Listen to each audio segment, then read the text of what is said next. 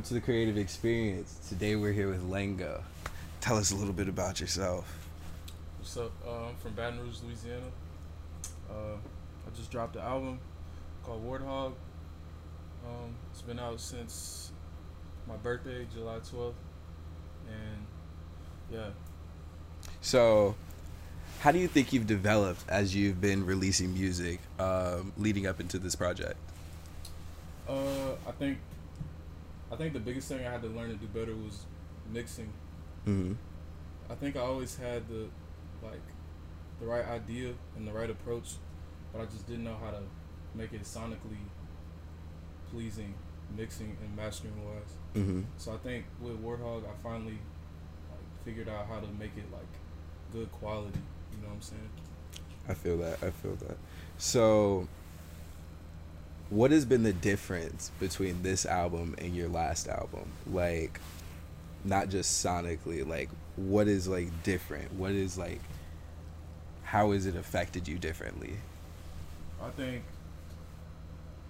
conceptually it's way different. Mm-hmm. I think I took a more cohesive approach to a concept, as far as what I'm wearing to every show, Mm-hmm. the album cover, the name, and just the ideology behind it. And I would say I bring the same emotion and the same vulnerability to each album, but I think artistically, aesthetically, Mm-hmm. I did something more precise. I feel But affecting me, this album made shit way better. that. Mm-hmm. My first album didn't. It kind of got looked over. I feel that. What does Warthog mean to you? It was really just the first thing that came to my head. Mm-hmm. That song Warthogs, I was making that, and at first it was just a ballad, Mm-hmm. but then I added drums and a verse on it, and it kind of is the soundtrack. It's kind of the main song to the album, even though everybody likes a New World. Warthogs is the one that's what started the whole idea. Yeah. So I would say I was looking at Warthogs, the animal, and I relate to it just based on how vulnerable Mm-hmm. that shit. Everything wants to eat that shit, bro. Yeah, that ass. And it's that's the approach I came with on the album. I'm trying to put everything out. Y'all can take whatever you want. You know what I'm saying? Mm-hmm. So do you think that this was more of a themed album than anything? You kept a continuous theme throughout. It was Yeah. I think that's what I wanted to do. Mm-hmm. Even with my last album, but I didn't figure it out. But this time I tried to keep a theme and bring it everywhere, even to the show, even to the live performances. Mm-hmm. Wearing scrubs, rapping my face. I got people coming with pig masks. Yeah. You know what I'm saying? Every step, even the music videos, I'm every once in a while throwing in that imagery. Mm-hmm. You know what I'm saying? Exactly. What does stage presence mean to you? That's the ultimate thing I think, when you're a recording artist, or I personally love performance art. Mm-hmm. I like plays. I like magicians and shit, the shit they do. I think being able to capture a crowd is live, being able to capture people is way more it's more of a testament to your artistic ability than Mm-hmm. to just put a song out. Exactly. Because I think at this point, anybody could do that shit. But can you, in a person's face, make them dial in to what you're doing? Mm-hmm. That's the shit I love. So that's why I try to elevate each performance. I try to do some crazy shit, bro. Exactly. And it's more personal too, because when you're listening to music through your headphones, you're like, oh, they were doing the same thing as me. They're sitting at their computer and I'm just listening to this here. A 12-year-old could do this. I'm not doing shit. It used to be, wow, you can make music at home. You don't need a studio. Nigga, that shit don't matter no more. Mm-hmm. Because 12-year-olds do that.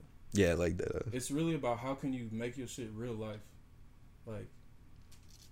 I may not have 1 million followers, but I bet you my show is gonna be fucking lit just Mm-hmm. because I know how to bring this shit into reality. I know how to show people. I know how to talk to people. I know how to be vulnerable and transparent and open up and show my art.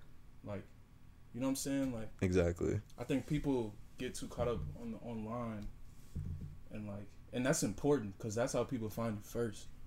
Most of the time. Who do you think your performance inspiration would be? Like, who do you look at that you see performing and you're like, I want to channel that energy. Like, I want to be doing that. Lately, I really like what Tyler's doing because that nigga for an hour straight, nonstop dancing in a wig and in a suit and like, and he created a character, and it's like to be able to do that every night for an hour, like that's some god level shit. Yeah, he's just like escaping. And to rap everything, like, and to sing, you know what I'm saying? Like, I can't do that. I have to add auto-tune, like, and you know what I'm saying? Like, or I watch like old shit like Prince or Jimi Hendrix.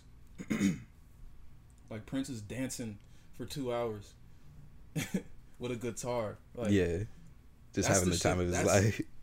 Like flying on strings, holding it. Like, that's the shit that's like, all this other shit don't impress me, bro.